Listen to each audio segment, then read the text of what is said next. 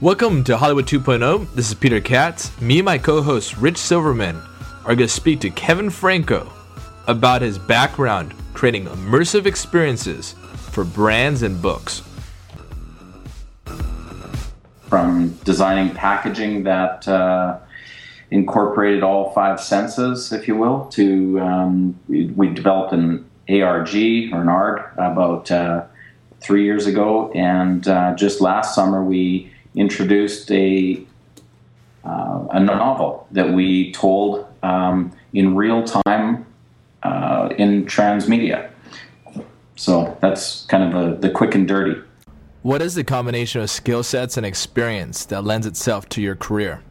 Well, I own Franco Media, I guess first and foremost, is a digital company. So we do web app development, we do branding, we do a lot of what you might call storytelling in the marketing world. And so that really helped provide a base from a technological standpoint, as well as from the understanding of, telling the story of a brand, if you will. So I was speaking at a conference and explaining how we approached marketing from a storyteller's perspective and using multiple medias to communicate these brands and their messages. And that's when Jeff Buick, the thriller author, was sitting in the audience and heard us describing how we approached our marketing and this immersion that we created for customers and consumers. So he had, light bulbs going off in his mind as to what could be done with one of his thriller novels. And that's really the genesis of how we got started in telling the story of One Child. Was he already planning on doing One Child as a kind of transmedia novel before he saw you at the conference, or did seeing you in the conference kind of spark the idea to expand the novel just beyond the written word?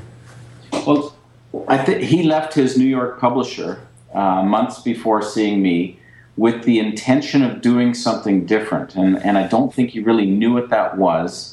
And then, obviously, as a thriller writer or any writer in that description, you're very, very creative, and your mind can, pull together stories out of, sometimes something really, kind of ordinary. What's the author's background? Okay, so Jeff's bio is he's a thriller writer. So thriller is his genre. He's published 5 best-selling books through Dorchester Press in New York. He's got 19 unpublished books, and because he's fairly prolific as a writer, and he's able to take very complex stories and various plots and characters and weave them together into a climax of an ending that produces a good thriller. So when he left his New York house, he was looking to do something different, and he wasn't really sure what that was until, hearing us talk about the immersion, and I think it was mostly the alternate reality game and how we brought audience into the fold in, solving puzzles and telling a story to get them through to the end of the narrative that we developed for it. And I think that when he saw that, he started putting, 2 and 2 together and really saw a lot of potential in how transmedia can really tell a thriller, but not so much tell it, but having the audience and the readers experience the book in a way that you can explore the story world. Transmedia experiences and ARGs may be exotic now, but do you think they may be the new normal? Well, I tell you what's driving it is the manufacturers of devices are making it easier and easier to consume multimedia content. And tablets are, I think, becoming the norm. I think they're going to replace desktops and laptops, mostly laptops, I would say. But the audience or these consumers that have these devices are going to expect more from storytellers. And by storytellers, I mean authors. I think that they're going to demand, because their devices are capable of more, they're going to demand more from those stories. So, having visual elements in it, having video elements, having web linking, things like that. We incorporated that into One Child, and fast forward a year or two from now, and it's going to look very crude and very elementary compared to what could be possible in even a year from now. But have you started planning a second novel with Jeff and approaching the transmedia elements in a different way from what you learned from One Child? Yes, and when I look back at doing One Child, we didn't know we were doing transmedia until we were 2 weeks in, and Alison Norrington wrote a blog about what we were doing and called it Transmedia. And we thought that was kind of cool that there was a name for what we were doing, because we just thought it would be neat to tell a story this way. We didn't know that it fit within a genre or a way of doing things. But to answer the question with the second novel, we're actually releasing 4. 3 books are going to be non-transmedia. They're just going to be digital release. But the 4th novel, Through and Thrill, is going to be transmedia story. And we've already started seeding some of the characters online. One of the characters in the story is a mid-level company IT manager. And, he's got a real bone to pick with the users and the people in his company.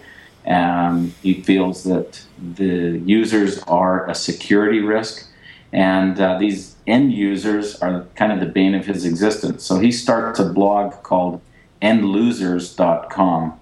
And so we've already begun that blog, and we've got an IT person and an actor that we are using to push content through that blog.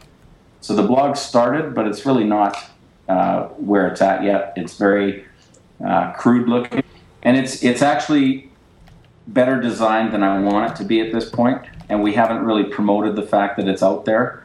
But what we really want the site to do is evolve with the character. So if an IT manager started a blog, it's going to look like a Blogger template site. And maybe in 6 months, that character, decides he wants to up the ante a bit on his blog and starts putting some Google ads in, or maybe has a friend design a little logo for him to put in the top. So that the blog itself will evolve visually as well as narratively as the character evolves.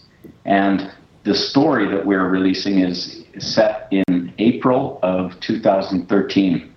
So as the blog matures and gains an audience and people following it, not until that April of 2013 will people realize that this is actually part of a bigger narrative and a bigger story. How do you test out user experience? Well, that's an interesting question. I think it's going to be harder and harder to do as we break out more pieces of the story and tell it on multiple areas. We are working on an engine that you'll be able to log in and basically track your experience. And at the end of that, if you follow through the narrative, you can purchase the book and it'll capture your experiences and give you an e-book that is based on your experiences. So that's something that we're working on on the tech side of things to try and encapsulate and provide each user with a bespoke ebook at the end of the journey. But in our first book, we released it in real time online, and that allowed us to really track where people were going and what they were doing because we did it as a web-based story. So we had a browser-based e-reader that we developed with soundtrack, and everything was kind of encapsulated within that environment, and we were able to track it much better than we will, say, going forward for people that are experiencing blogs and things that are maybe not connected, physically.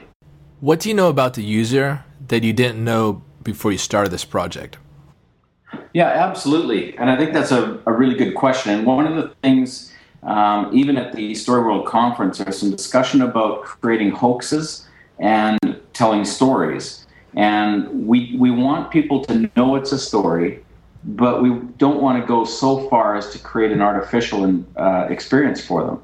So we want to make sure that it's as real as we can make it without kind of tricking people so that they feel like they've been tricked. And in our last story, we had some of the characters were online.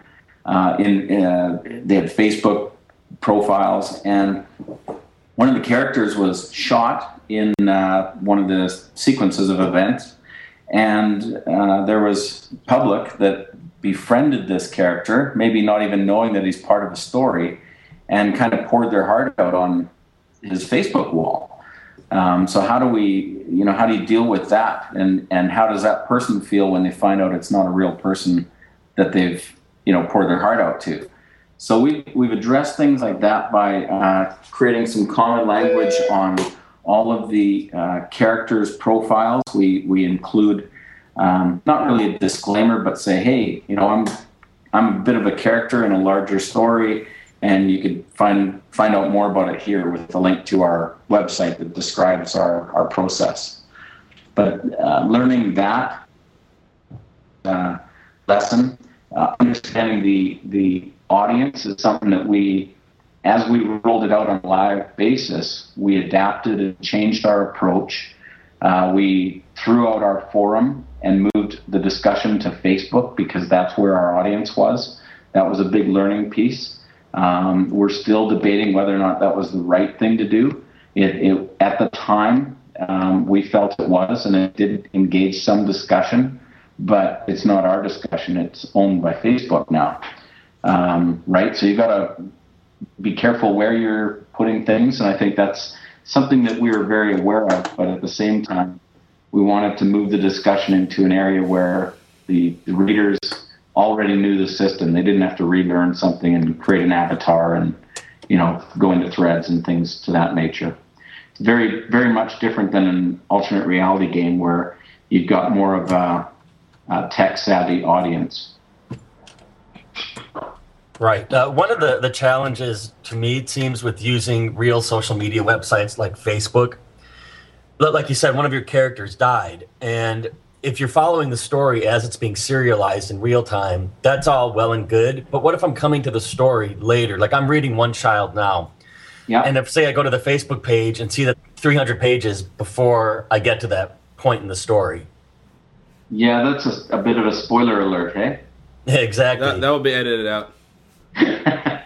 And I'm putting you on the spot here, but how do we as transmedia storytellers address that kind of thing? Do we have to get away from using Facebook, these real platforms, and create sort of an embedded fictional social network within the novel itself, so that as this fictional, say, Facebook updates as you're reading the novel and not in real time on the real Facebook? Well, it's a very good point and very valid one, and it's something that we, if you go through the story now and you're clicking on links, we've date stamped the blog. So if you click through a link, it takes you to that point in time in the blog. You don't go to the end of the blog or the most recent posting.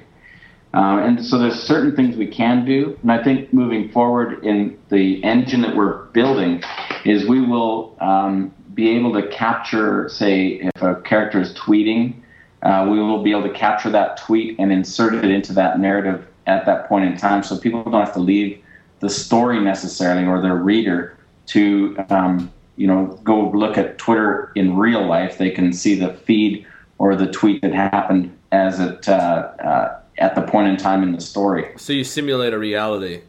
That's right. The more your audience is fragmented, going to various social networks, the less control you have of them. Yes, absolutely. Anytime in the news story, we've got a character that is looking for evidence of a book from World War II. So does he comb, photographs online and Facebook? How does he discover that photograph that is the evidence of where this book might be? So what this character has done is he's started a website that's more of a Tumblr, asking people to post photos from World War II. So as we collect content on that site, we will insert the photo that we want to be discovered into that mix. But by us posting that and curating those photos ourselves, we own the content, right? So it allows us to do whatever we need to do with that content to tell our story and to ensure that 5 years from now or 10 years from now that the story is still relevant and that we still own that content, so that it doesn't, if we had the photo discoverable on Facebook, for instance, in 2 years, Facebook may change and render that photo gallery obsolete. And now the story doesn't make sense because you can't find it online, right? By us controlling those assets, it allows us to make sure that the story is relevant and still an experience, 5 years down the road. And by keeping your audience in one area, they avoid a lot of distractions because there's so much noise on the internet. Absolutely. You know what happens. You jump onto Twitter and you see a link and you click on it, and next thing you know, you're looking at cat videos on YouTube, right? So. Yes, I have my own cat videos going live right now. If you hear me screaming in pain, it's because there's a cat stabbing me in the stomach. So I don't really know much about the EPUB format, but is all this that you're talking about, is that possible within the EPUB format itself, or are you talking about having to develop a different type of e-publishing protocol to do all this? No, we would operate within the EPUB format, and EPUB 3 is now out, and I think recognized by the readers that are out there. The challenge with the EPUB is once it's created, it's locked in time, right? So it's not variable. Like if you created a book as an app, you could always feed live information through that because it acts as a connection to the internet at all times. Whereas an EPUB, it's once you've made the file, the file is the file. So you're kind of locked into time. But what we're hoping to do is, by working within that file structure, is when you hit buy, I want to buy that book, that it captures all of the experience from your point of entry, whether that's through the blog or through a Twitter space or wherever. We want to gather all of your experience and merge it with the narrative of the book, so that when you buy it, your book is different than anybody else's because it's based on your experiences. So, but it would be working within the current confines of that format. So why make the decision then to use EPUB rather than an app? Is that a distribution-based decision because it's easier to market your book through EPUB and the various online ebook distributors? Yeah, that's the biggest reason. Books as apps, I mean, for children's books, there's certainly reasons to go with an app. Having the connectivity to the web and being able to draw in information is a very big plus. So when you're looking for a book, you don't go to the app store. You go to the bookstore. And Apple, to use Apple as an example, they've got an enhanced ebook section, which is very helpful in finding stories like ours. Although, amongst 2,000 enhanced ebooks, we may be the only full transmedia offering in that mix. And I think that's a real challenge for all transmedia writers or authors or producers, is that how does the public find these stories? I know with alternate reality games, you've got ArgNet, you've got Unfiction, you've got kind of a gathering place where you can launch into and learn about these different experiences. But in the transmedia side, I'm not sure that has been covered yet.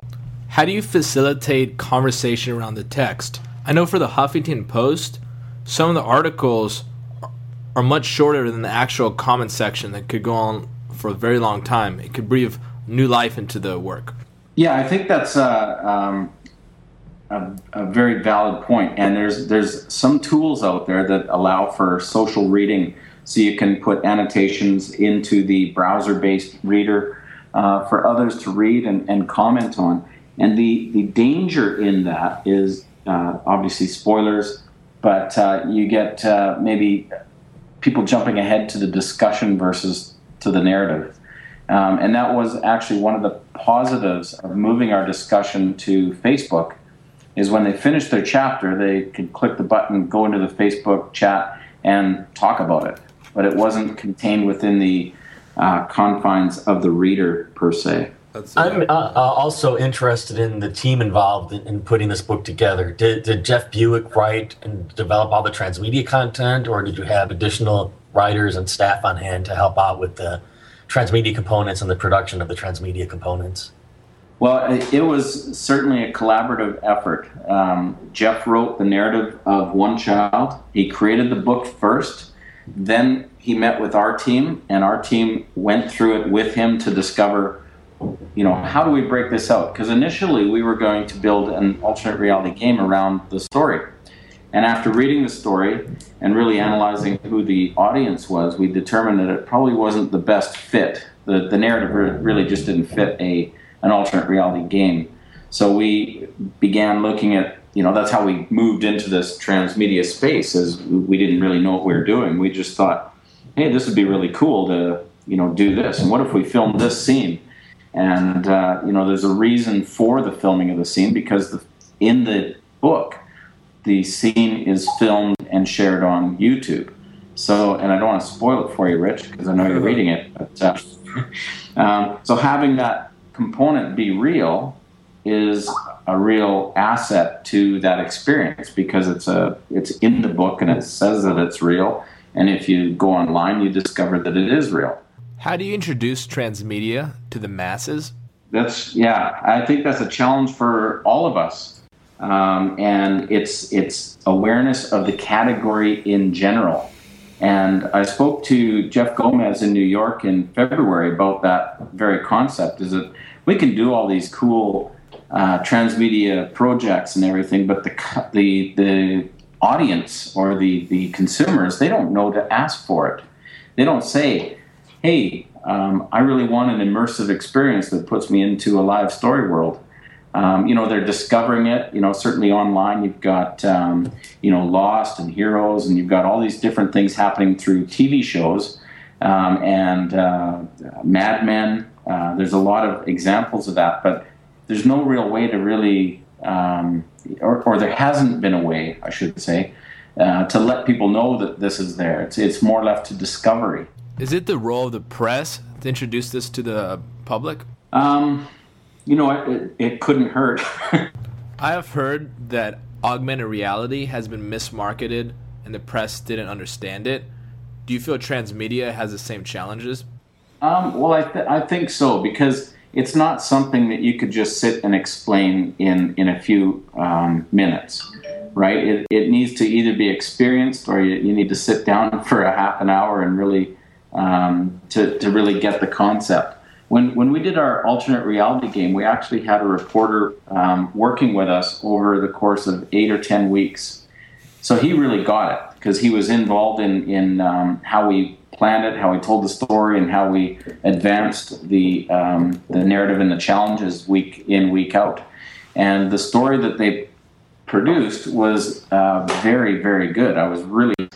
when we did our alternate reality game, and then we had a reporter working with us every week that was following what we were doing, planning the challenges, and advancing our narrative week in, week out.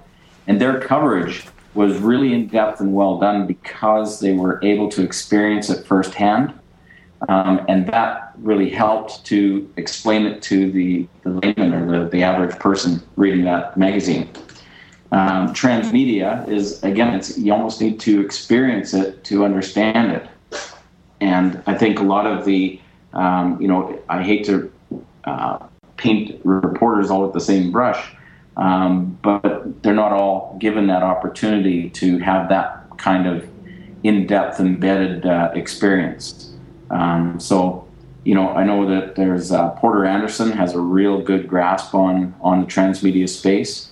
I think there's a few people that are pushing out information on transmedia that have a good grasp on how to communicate it, and that's important. I think the audience. It's going to take a lot of time for the audience to really begin to ask for it, unless everything goes that way and everything just inherently becomes transmedia.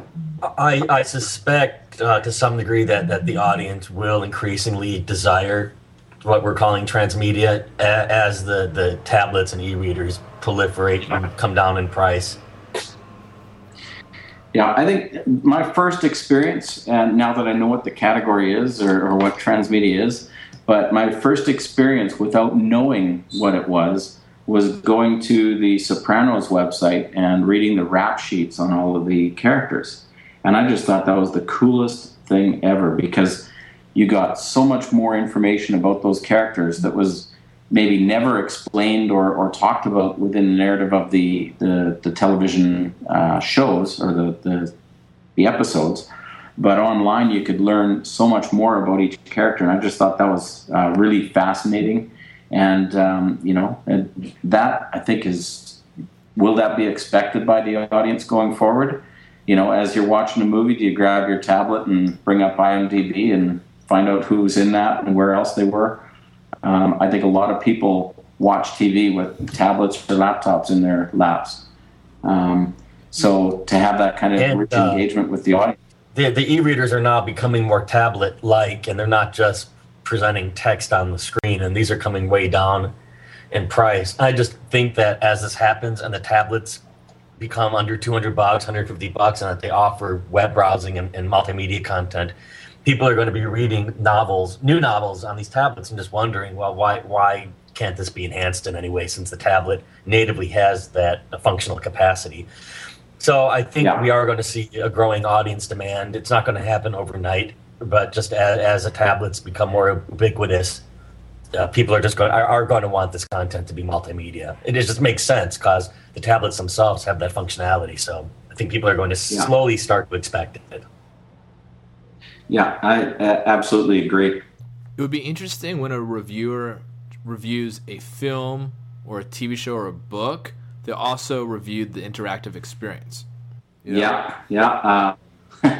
That's a really interesting suggestion. I think that should be the mission of any studio or producer that's doing this type of work, is to get the press to analyze the asset or the production as a whole. When we launched our book, we rented a theater, and we had the actor that played the embedded reporter. We had him do a live broadcast from the center stage, and we wrote new material for him. And so he came out and did his last update post story. And it was really cool. And then we had a few scenes that we actually acted out as part of a continuation of the narrative. And we had 0 reporters show up. We had one reporter from LA, and she arrived after the production because her plane was late. So we put on this great show for about 500 people. The company that was selling the books for us said they've never sold that many books at any book launch in their experience. And so by all accounts, other than from a press standpoint, it was a huge success. It just needs recognition, possibly even with award shows. Yeah, how much work goes into these. It's insane the amount of hours that we spent as we were rolling it out live, like 20-hour days, and just it's nonstop. It's so consuming, and to not recognize that at the end is, it's almost criminal. So we had, I think, probably, I don't know the exact number, but I would say between 60 and 100 people working on our project from start to finish. When you include the film crews, the audio crews, the soundtrack, the web team, it was a large amount of people that came together to make One Child a success. Can you talk a little bit about your company and Thrill? Okay, so and Thrill was started 2 years ago when Jeff Buick heard me speak. He really saw some possibilities in storytelling, and rather than just jump into it by himself, he formed a team of people to create a business around it, and that's how we created Thrill Entertainment. And our mandate is to entertain, enlighten, and engage. So, entertain, we want to tell a good story first and foremost. Enlighten, we want to bring to light some topical issues that are out there that really aren't being handled by the media in any depth. So in the case of One Child, we talk about high-frequency trading on Wall Street, which has come to light in a lot of ways since the release of the book. Not because of the book, obviously, but just it was an issue that we could spend a little more time in a novel explaining than in a 800-word story. And then engage. So we want to create an engagement with our audience and get them immersed in the story, be a part of that story world. We had a lot of readers say that they couldn't tell the difference between what was happening in real life and what was happening in the story as we were releasing it out on a daily basis. What type of people are your readers? I don't have access to the numbers right on the screen right now, but it was primarily female audience, over 40, and it was spread out. We had a high concentration in our market, obviously, because we're local and we had local people that knew us and were following us. But we had readers all over the world, primarily North America and mostly U.S. Thriller readers are typically middle-aged women. Many women are fan fiction writers. It seems like a lot of them are drawn to this kind of material. Yeah, we had a lot, because we released it over the summertime, we actually had a fair amount of educators reading our story. And the comments back were the way that we broke it out in a daily release, a serial, as well as with the interactive components. They said it was very suitable for young adults, young adult males, and felt that it would be a really good learning platform and a reading platform for school-age males, teenage boys. What was it about women that you think responded to this initially?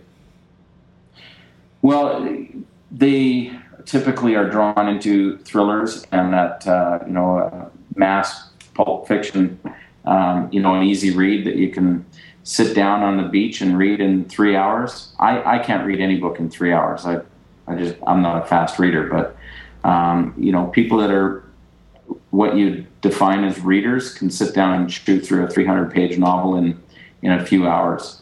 And that market is typically the middle-aged women. And, so that's where we started with and what we started marketing to. We did develop some fringe markets, but that is, number one audience for us. Because you had a bunch of educators reading the book, have you guys considered adding sort of supplemental educational material to each chapter that they could then discuss with their classes and students? We had a lot of suggestions coming back saying that it would be a very useful reading or learning tool, but we really didn't take it beyond that because we really want to focus on just telling our thriller stories.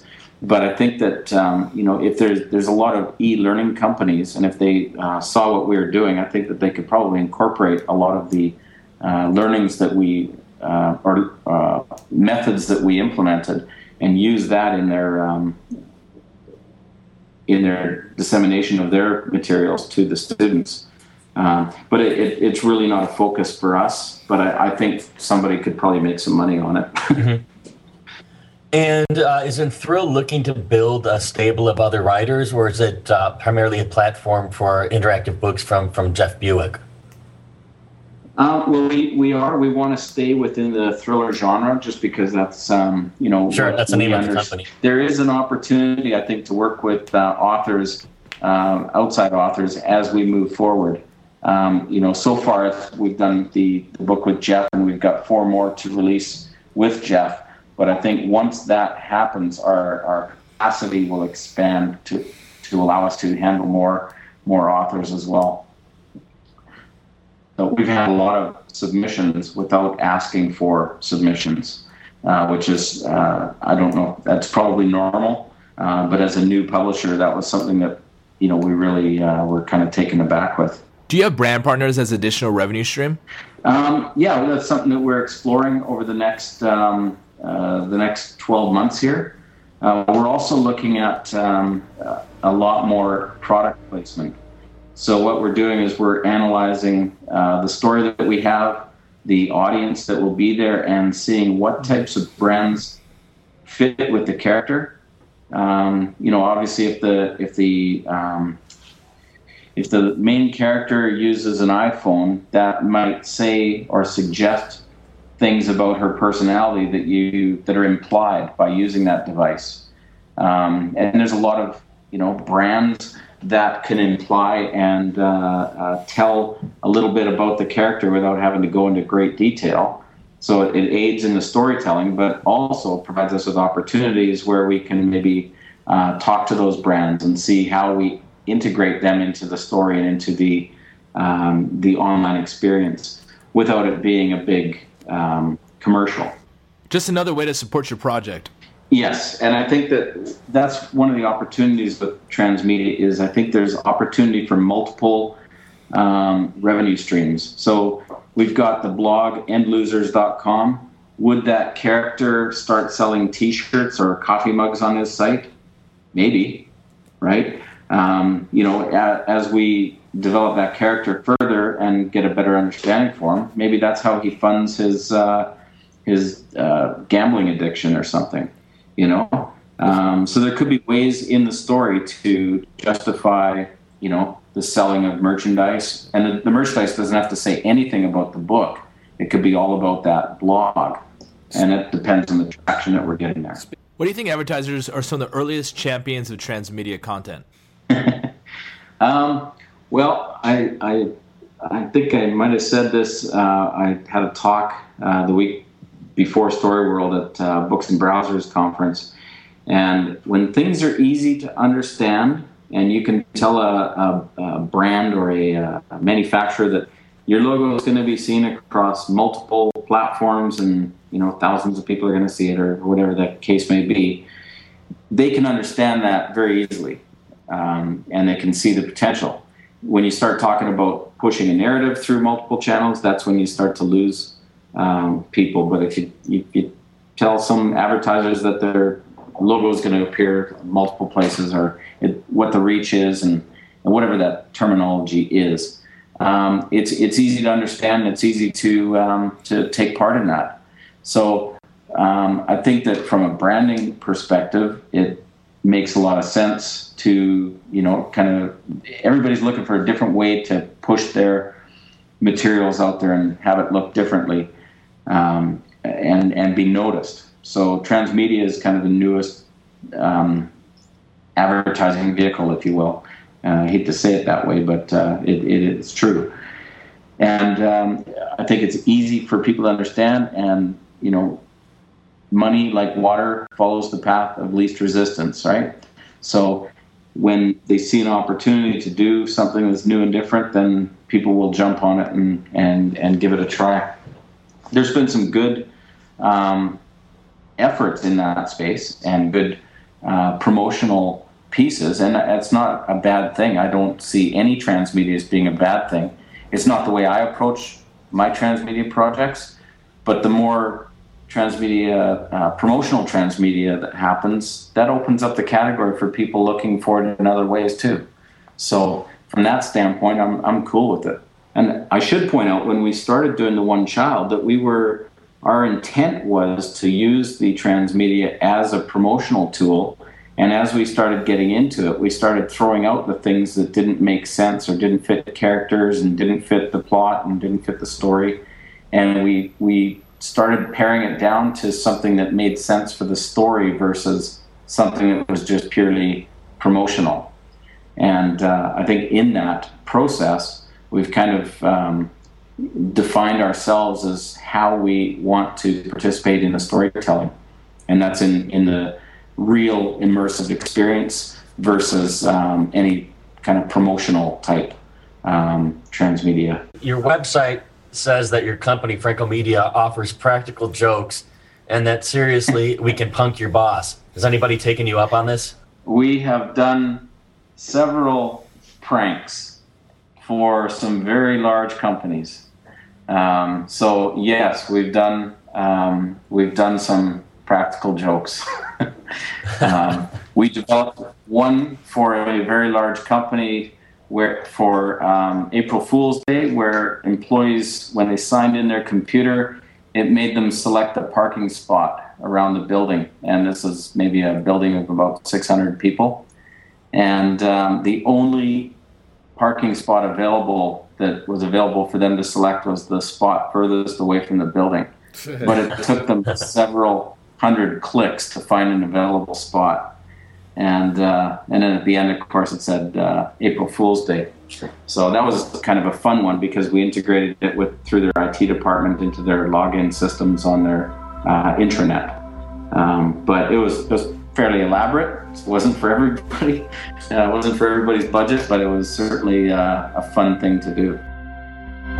Thanks for listening to another episode of Hollywood 2.0. Check me out at peterkatz.net, Katz. And everything you need to know about me, you can find at my personal website, richsilverman.com. See you there.